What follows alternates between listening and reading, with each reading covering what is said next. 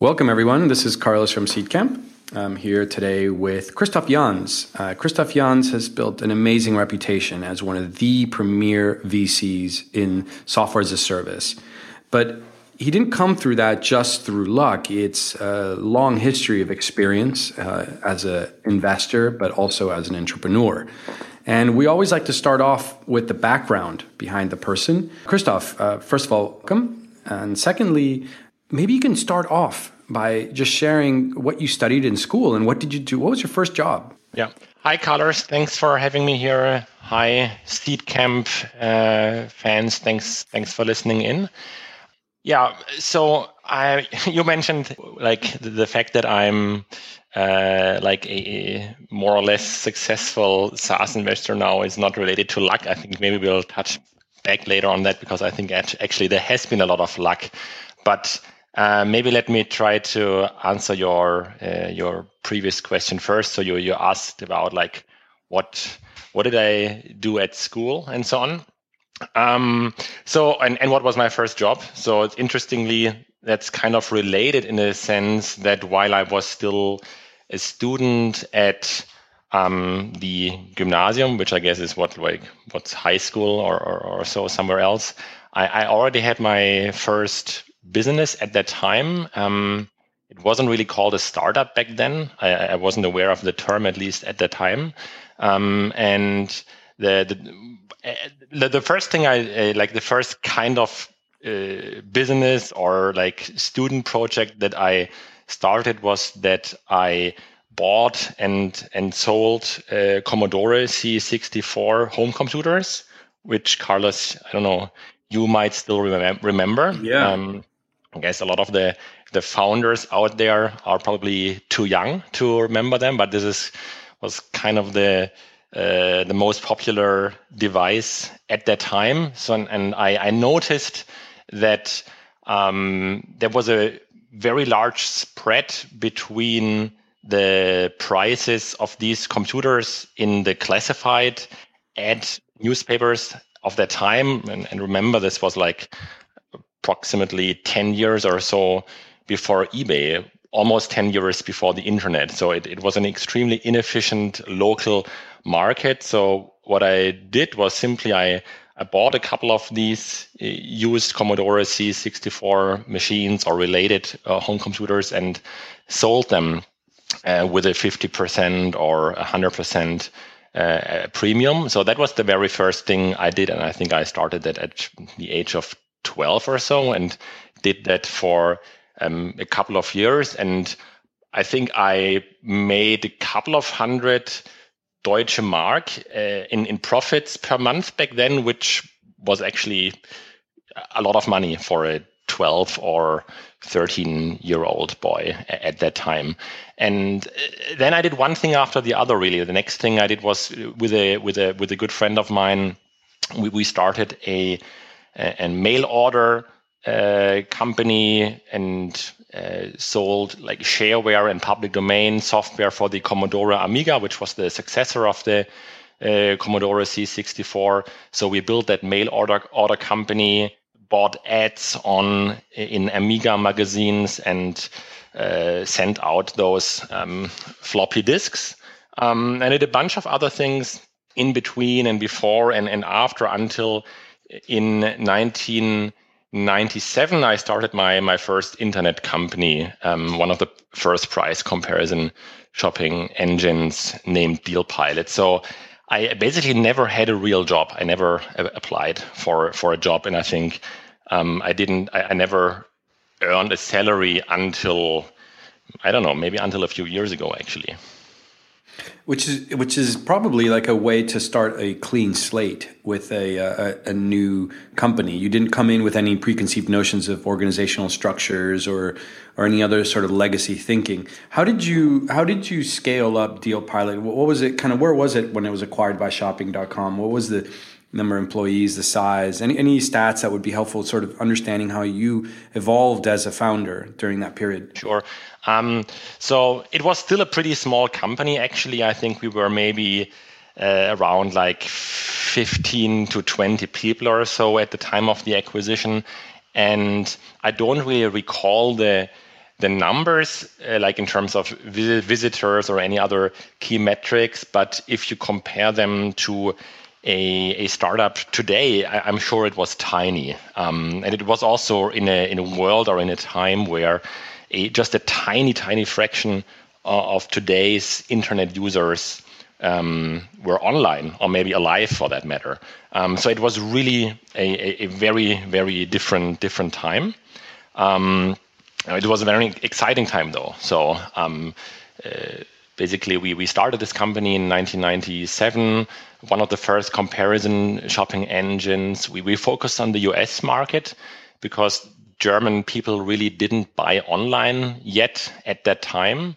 We raised a very small amount of money from my dad, which made him an angel investor, not even though he didn't know the term.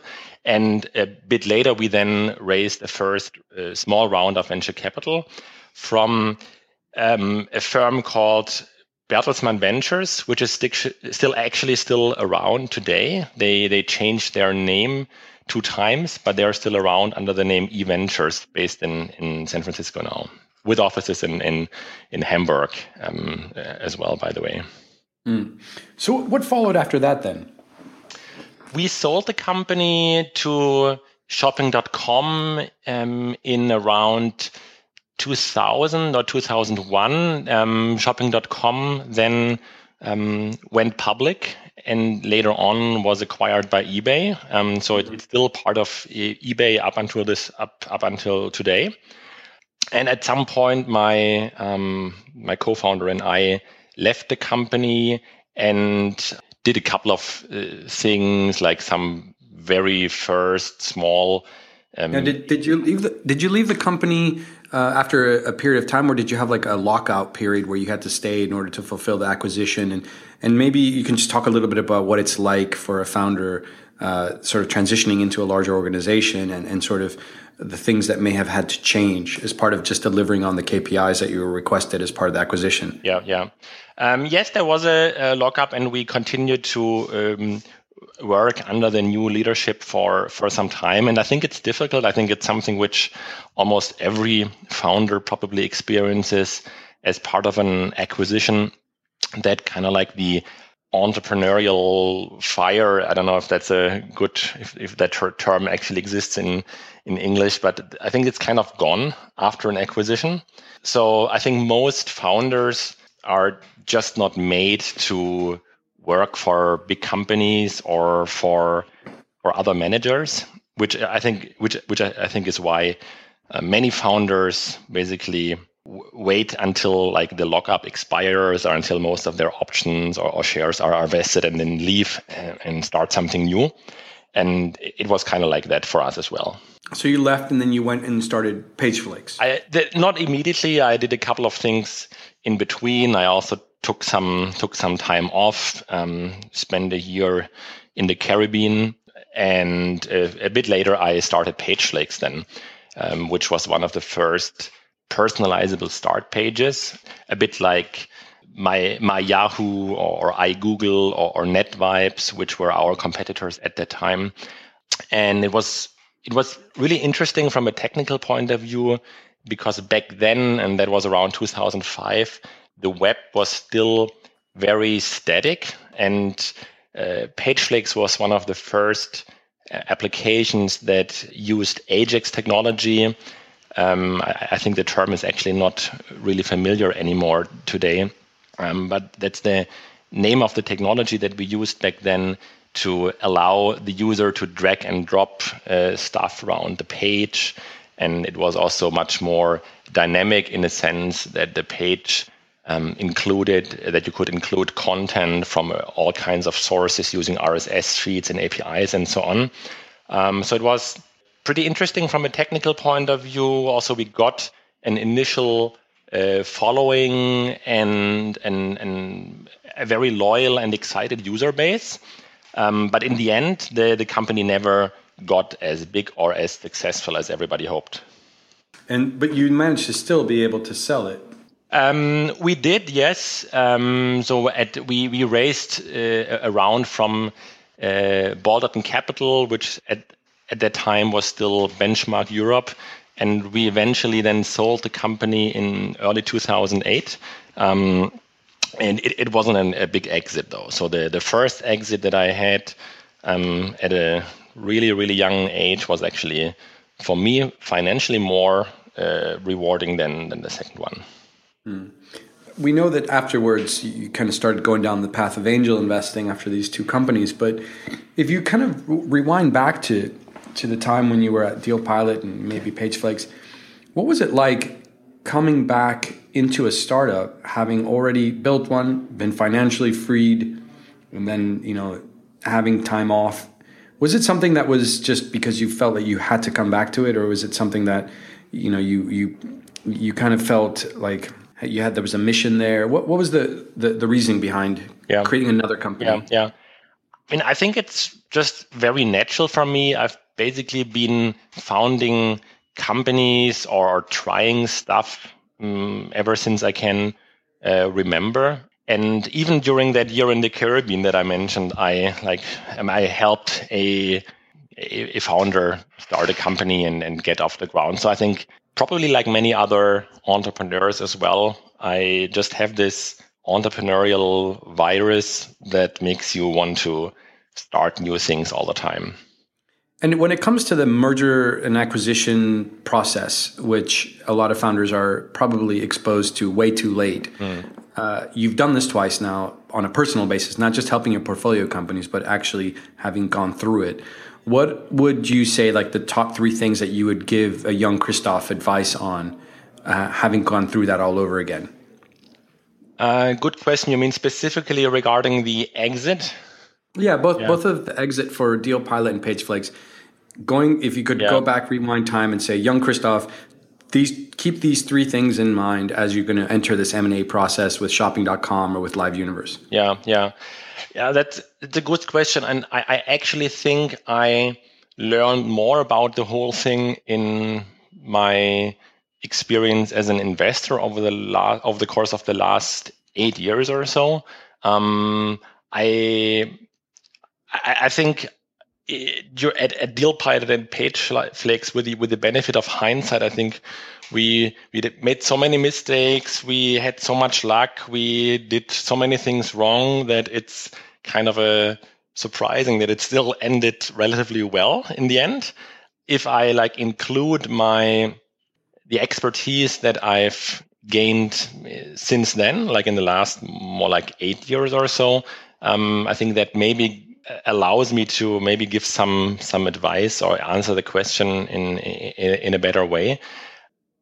I think it's a bit hard, nevertheless, to give some generic advice or just nail it really down to 3 points. It depends so much on the situation, and it depends so much on whether you have a startup that is really hot and everybody wants to buy it. That is a totally different situation from where maybe your company is doing okay and it's more you're looking for a buyer, and it's more that you want to sell this company than somebody else wants to buy it. I think that makes a huge difference. One of the things that I noticed in your blog post is that there is one that you titled, "What are the 6 things that startups could do to preempt 90% of the due diligence?" And maybe that's one angle that we could take in terms of answering that very question, because in that blog post, you cover a lot of things that are perhaps things that might have been able to help you during that M&A process. That's a good point, yes. And the blog post was originally geared towards venture capital rounds, not acquisitions, but you're right. I think a lot of this applies to M&A situations as well. I think the more you can do to preempt due diligence and be ready for the questions that an investor or an acquirer, for that matter, will ask, the better you are, for sure. So I think you cover key metrics and things that you are looking for as a potential investor, but also as a potential acquirer, like MRR, cost of goods sold, cost of acquisition. You mention charts with movements in MRR, cohort analysis, a financial plan. You talk about customer acquisition channels and sales pipeline. As you start, if again, going back to that situation, speaking to young Christoph, and you're thinking about those 6 attributes of your advice, How would you encourage other young founders to start thinking through creating these 6 things early on in a company's journey, especially when they probably in some cases haven't even started getting product market fit? Yeah. And I think you should look into all of this sooner rather than later, because none of these items that you just mentioned are somehow artificial or useless requests by investors or acquirers. I mean, I think there's a reason why an investor wants to take a look at your cohort analysis. There is also a reason why he wants to see your MRR movement. And the same goes for your customer acquisition channels and those other items. I think all these things tell an investor something about the health of your business and about your ability, or at least your probability to continue to grow. And therefore, this should all be stuff that you as a founder should be very interested in anyway. So I don't think you have to put in a lot of work or a lot of additional extra work just to please anybody. I think there is a lot of overlap between what investors want and what you should be interested in anyway. Of course, it's a question of when in the life of your company you should spend how much time or maybe money on looking into what kind of metrics.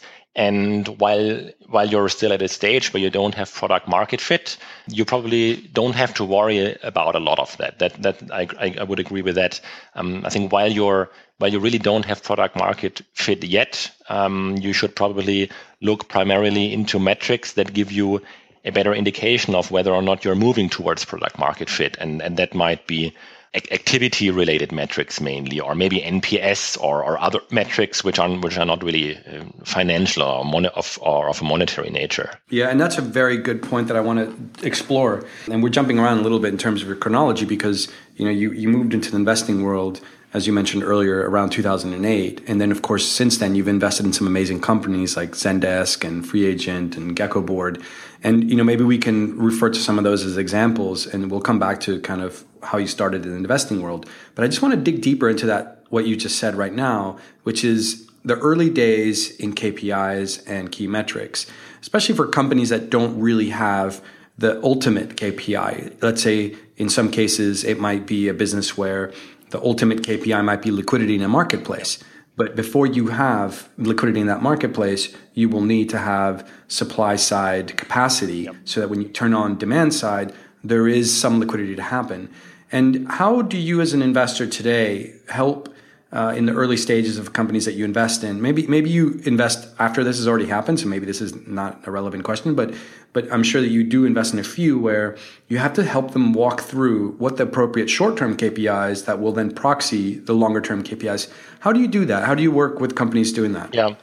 Yeah, that's right. And we definitely occasionally at least invest in companies at these early stages where there is no revenue yet and where you're really trying to figure out what is a product market fit, or it's a marketplace pre-liquidity. And then you have to ask yourself, what is a good proxy or a good indicator of product market fit or liquidity, but it's still a couple of steps away from monetization.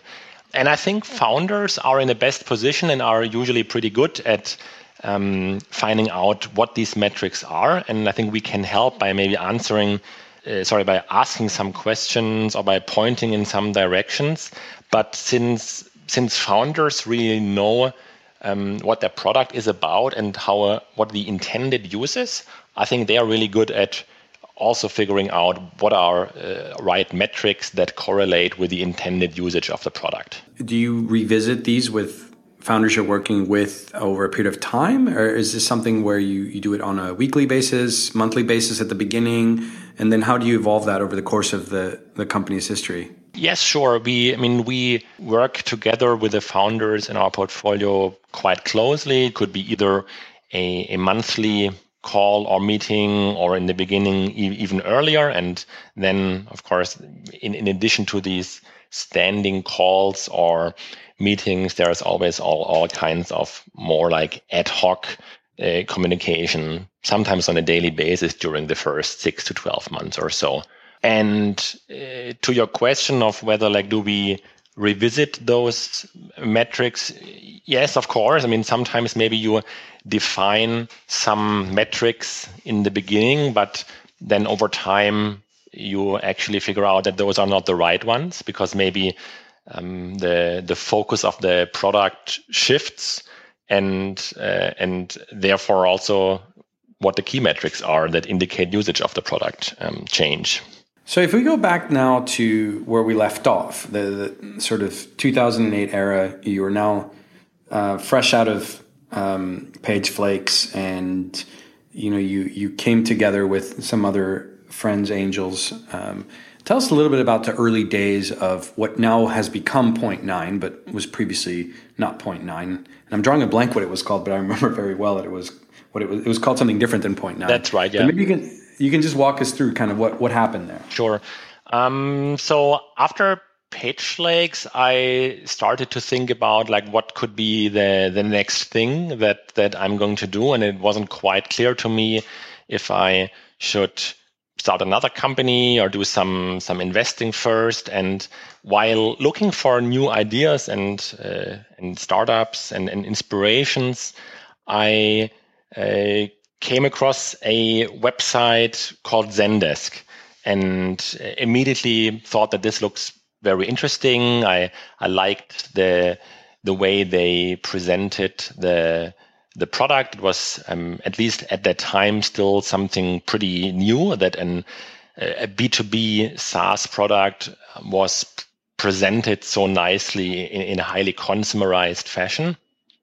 So Zendesk caught my interest.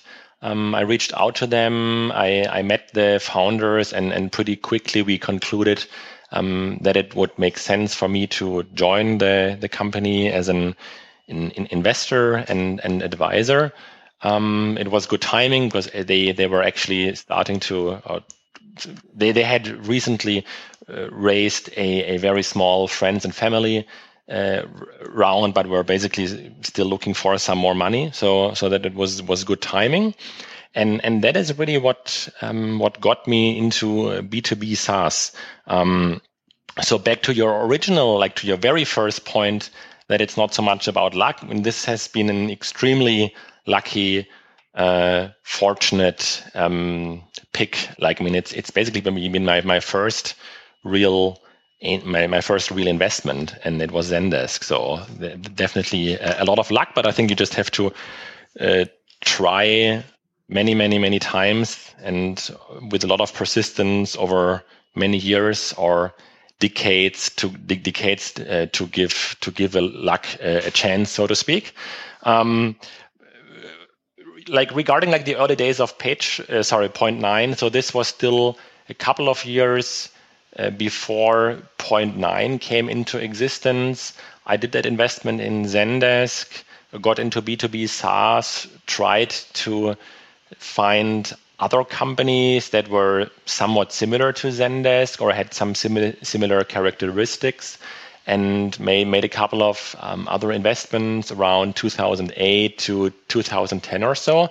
And during those days, I then got introduced to Paweł Chudzinski, who at that time was investing or was managing the investment activities of a German company builder called Team Europe Ventures. So that is probably the name that you remembered. And that's right. Yep. And we started to look at potential deals together and made a couple of investments together and started to work together more closely over time.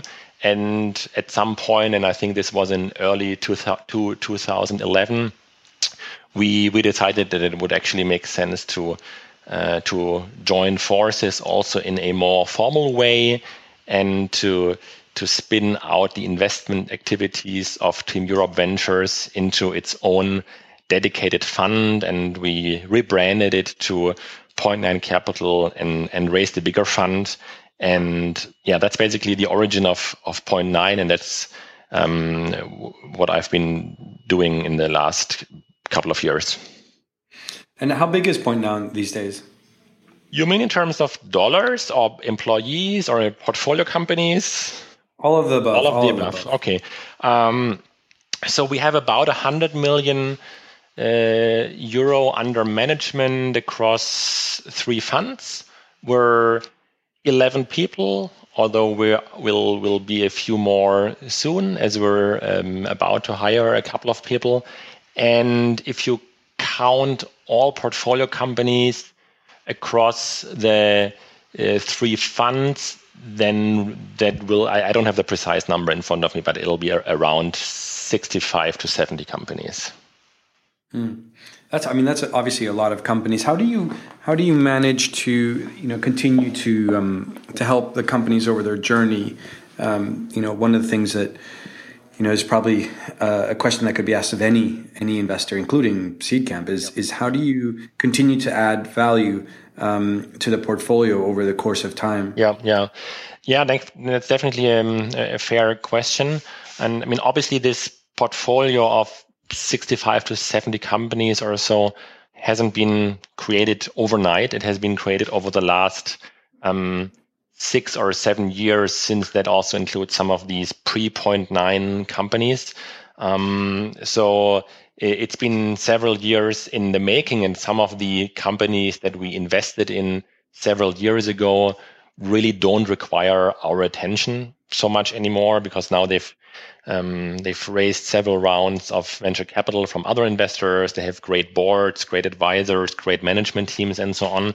So it's quite often that we mainly help within the first 1 or 2 years after making an investment, and then companies basically don't really need us as much anymore, or we find it harder to add value, or at least add incremental value in addition to other investors which are on board. Nevertheless, it's definitely a lot of work, and we built a team over the years to leverage our own time. So now, for example, we have a full-time person who's our head of talent, who does nothing else than trying to help our portfolio companies get better at recruiting and helping them find candidates. So that's I think a big help for our portfolio. We also have a couple of advisors that work closely with us and that can help our portfolio companies, in addition to our core team, of course. But yeah, what I'm trying to say is it's not just Pavel and myself helping the portfolio. There is also a team behind that. And on top of that, because we have built that portfolio, that also allows us to unlock some additional value adds which we otherwise wouldn't be able to provide. And specifically, this is because we try pretty hard to connect the founders of all of our portfolio companies together, whether that's online through our Honey website or Slack or other tools, as well as offline through events. So there's also a lot of like founders helping each others involved, as I'm sure is the case for Seedcamp, and obviously with this big Seedcamp mentor network as well. Yeah, and how has, you were talking a little bit about how your processes have evolved because of your growing portfolio, but how has your investment thinking changed as well? Because you continue to find amazing companies, and that's partially a function of your prowess as an investor, but also your brand, and also perhaps this evolution. And there is this blog post that you wrote that's really amazing that breaks things down into 5 different types of startups, everything from flies to elephants. And maybe you can walk the audience through what is each one of the sort of animals, for one, and what they represent. But 2, also, what is the happy zone for Point9 in terms of the kinds of companies that you're looking for? Yeah, sure. So I think our like the way we look at or look for companies has certainly evolved over time. Just because we've seen so many more companies now. Like when I saw Zendesk, I didn't previously look at 100 other SaaS companies which I could use as a reference point. Today, when we see a potential SaaS investment or also other investments that we can consider an investment in, we sit on a lot of data and experience which allows us to benchmark companies and which just, I think, allows us to make better decisions than we would be able to make otherwise. And again, that just shows how much luck I had investing in Zendesk without that kind of framework in place 8 years ago or so.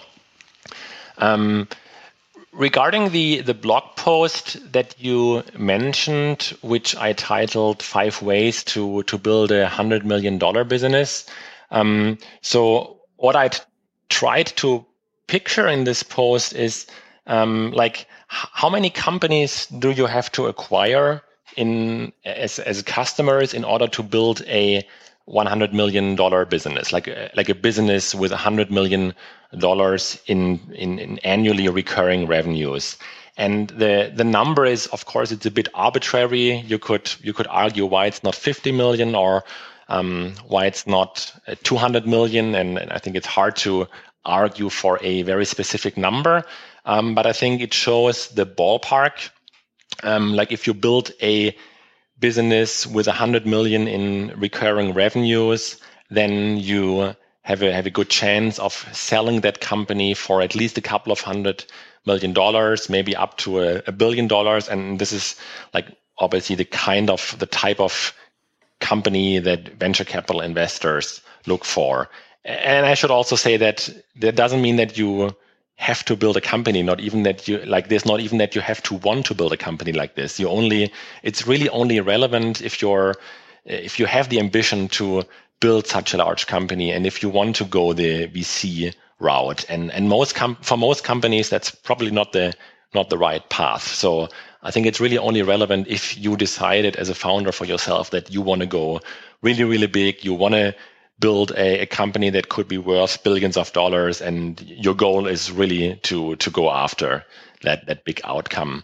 And if that's what you want to do, and you want to think about how could you get to $100 million in revenues, then one way to think about it is to look at your customer and your ACV, like your annual contract value, and determine how many customers do you need to get there. And obviously, it's a simple, obvious math. It's a huge simplification, but nevertheless, it seemed like this way of looking at it resonated quite well with a lot of people.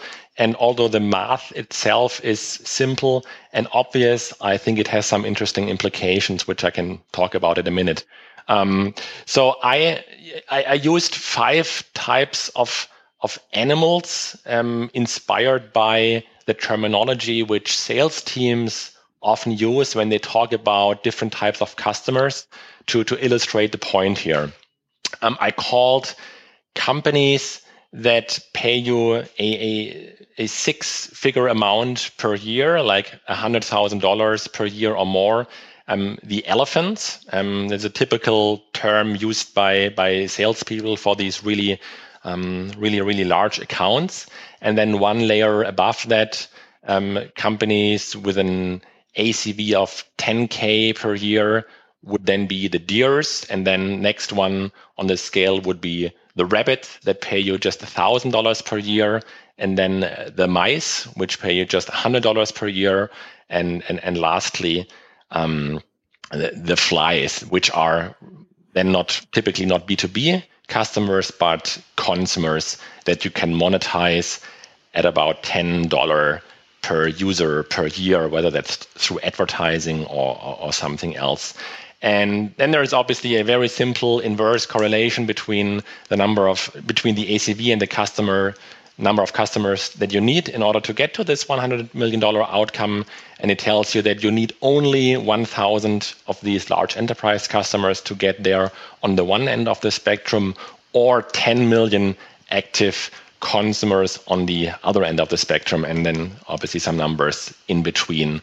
And I think, again, it's a simple, obvious math, but the interesting implication, I think, is that if you charge your customers only, let's say, $1,000 per year, which is actually not that untypical for a B2B SaaS company that targets SMBs, then you need 100,000 of these small businesses to get to the scale that you want to get. And if you think about what does that mean in terms of the leads that you have to acquire, given certain assumptions or data on conversion rates, I think then it triggers some interesting and potentially useful thinking or planning, which might help you think through whether you have a good plan or not. So one of the things that you talk about in other blog posts is the correlation between lifetime value and cost of acquisition. And you kind of refer to that across both your KPI dashboard, everything that's aggregated in terms of top revenue generating and other activities, and down to the cost of acquisition. And in this blog post about the 5 different types of startups you can create, you're kind of implying that as well, because in effect, you need to be able to generate this amount of revenue post, any costs of selling that revenue. And one of the numbers that sticks in my head from reading several of your blog posts is having companies that aspire to have a lifetime value over a cost of acquisition ratio of 3x or more. And maybe you can walk us through, 3x, you can retroactively kind of come up with like a rationale why 3x is interesting for investors, whatnot. But maybe you can walk us through, if we boil down sort of the mechanics of software as a service, why 3x or greater is really kind of the inflection point for value creation and for interest from an investor. Yeah.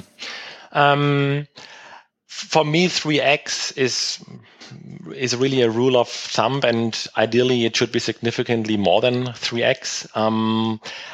If you really want to know why is it 3x, why is it not 2.5x? Or I think it's because you need some margin for error. And it's obviously not only about customer acquisition costs and customer lifetime value. You also have some other costs, like you have some fixed costs and investments into product and engineering. So you need, first of all, some margin to cover for these other costs. Then I think you also need some margin for uncertainty, because the customer lifetime value is usually an estimate based on your current churn rate, which might go up over time.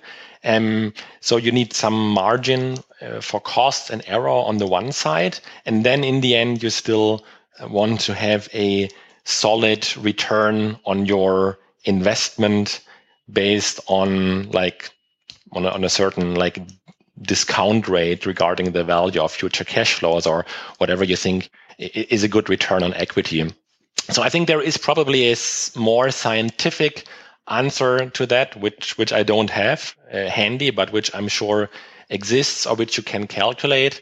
I'm really using the 3x or 4x, or maybe even a higher one, more as a rule of thumb, because it kind of makes more or less intuitive sense to me based on some of these factors. Yeah, no, that makes absolute sense. I'm going to jump around a little bit, and I want to ask a couple of questions that have come up from Twitter that are actually quite interesting, maybe a little bit deviation from sort of this numeric conversation. Jacob Marovt, actually, who used to work at Seedcamp, is now in Denmark, asks, what, if any, are the advantages of starting a SaaS company that is targeting a global audience, but what are the advantages of starting it in the EU? The advantage of starting it in Europe, yeah? What's the question? A global SaaS company started in the EU. What are the advantages, if any? Yeah. I think there is a very significant cost advantage if you compare it to starting it in the Bay Area, which I guess is the underlying question behind this. Like, is it? I'm assuming it's US versus Europe. Like, it's so incredibly expensive to hire and retain developers in the US, and especially in the Bay Area, as I'm sure you know or you've seen as well with some of your companies, that nowadays, and I think actually increasingly nowadays, I think you have a huge cost advantage of building an engineering team over here. Several of our portfolio companies have built amazing engineering teams in countries such as France, Spain, or Germany, and they would probably have to pay at least 2x the amount if they build those teams in the Valley, where you have to compete with Twitter and Uber and Facebook and all these companies which can basically throw an infinite amount of money after potential employees. So I would say that is the core advantage. And if I had to ask maybe a follow-up question to that, because if the core advantage is cost, and another maybe core advantage of that cost basis is that you also have a greater international audience around you, how is it that you or what is it that you recommend startups that are starting, let's say, for example, in Germany and wishing to go outside of Germany? Is the standard recommendation, go for the biggest market? In this case, it might be the US, where the SaaS product might be consumed at the higher price, or is it expanding into the larger EU zone because of the advantages of the EU zone? What's your thinking of that? So unless it's a very special situation with a very local product, such as accounting, and maybe accounting is actually the only category where that applies, we really think that SaaS winners are made on a global basis. So we don't think it's the right strategy to build a SaaS company for the German market or for the French market or the British market or any of these European markets, or not even for the European market as a whole. We really think that if you want to be one of the leading players in any given space, and again, accounting is maybe the exception to that rule, you should target a global audience. And that means you have to have a strategy for the US, since roundabout half of the entire software spending worldwide happens in the US. I think you have to become the winner in that market as well. So as much as I like building engineering and product teams in Europe, I think you do need to have salespeople in the US at some point, maybe even your HQ in the US. And again, there can be some exceptions, like if it's really a highly consumerized product that is marketed online and where you don't need any salespeople on the ground or on the floor or on the ground or on the phone, then maybe you can do it remotely. But I would say for the vast majority of B2B SaaS companies, they need a presence in the US. Excellent. Well, Max Mersch asks, what industry signals to look for when deciding if a vertical SaaS company can succeed over existing horizontal SaaS providers? Yeah.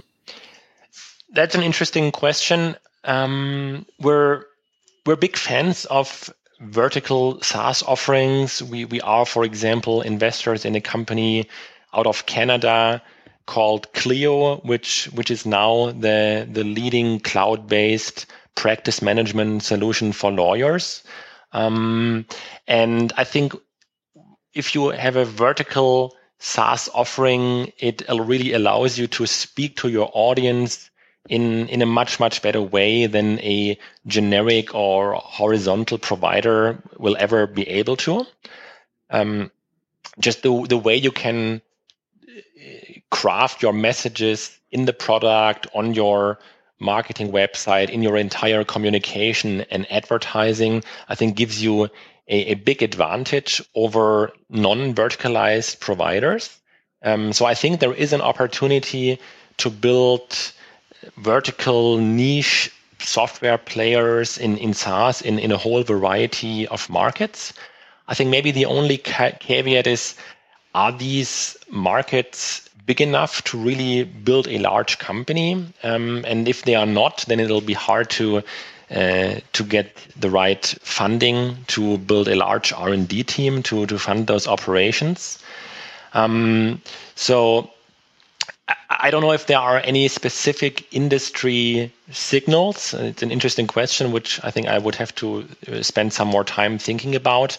But I think maybe the size of the niche is a relevant factor to determine whether you can have a large and sustainable business in a vertical niche. Yeah, makes sense. Heather K. Margolis asks, there are a lot of channel partners that are being bombarded whenever startups are approaching them.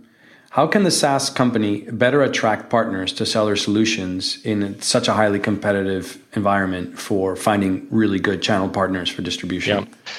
So I've basically almost never seen channel partnerships work in SaaS. That's the simple and I don't know, maybe counterintuitive or surprising answer. I've almost never seen it work. And again, there are a few exceptions, but I wouldn't bet on it. I think you have to generate the demand yourself. You probably also have to sell yourself. And maybe if it's a large enterprise solution, maybe you can outsource some of the professional services to a value-added reseller or to a channel partner. But I think you shouldn't expect that any of these partners will generate significant revenue for you, at least not until you're big anyways. Yeah, that makes sense. Cool. Well, look, there's a lot of great other questions that have come in, but I want to have a chance to wrap things up with one maybe last question that maybe is comprehensive in many of the things that you've talked about. But if we take the first 100 days of a company's relationship with you after you've invested, what are the key things that you help them with or you focus on or you encourage as part of those first 100 days post-money? Yeah, it's a great question. And it's, like the first 100 days is definitely something we really, which are really top of mind for us.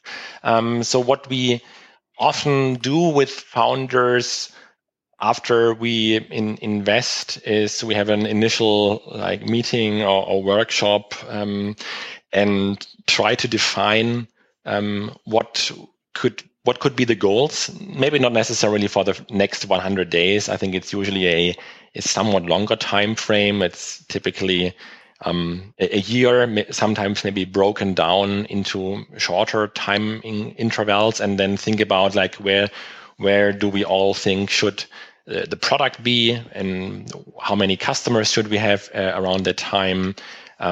Where do we want to be in terms of MRR or other relevant metrics?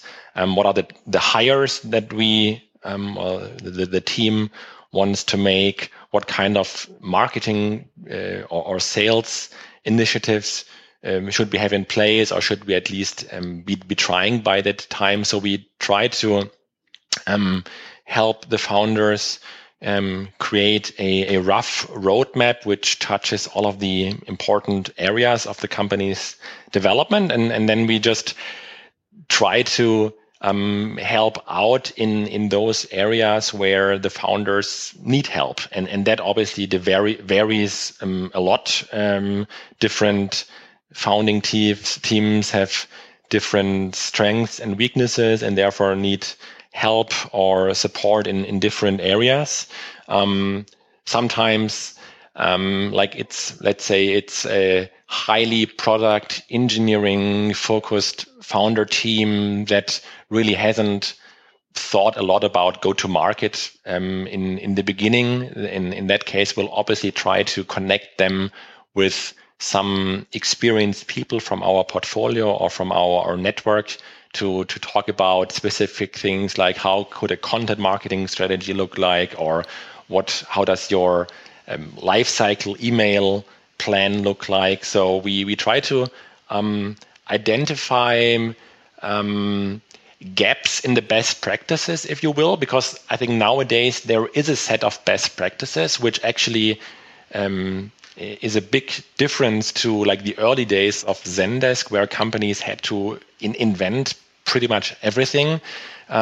Today, it's pretty clear what you have to do in terms of content marketing strategy and lifecycle emails and lead generation and sales and so on.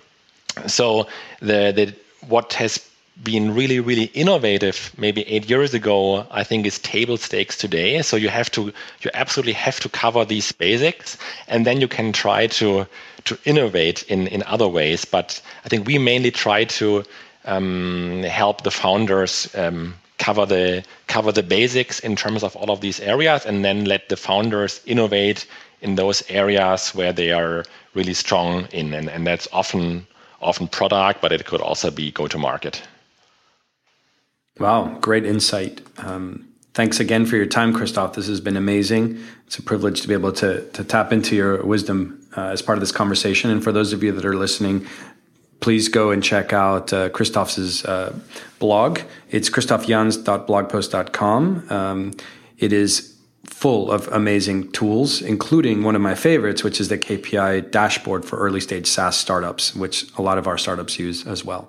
So thanks again, Christoph. And until next time, guys. Thank you very much, Carlos. Thanks for inviting me.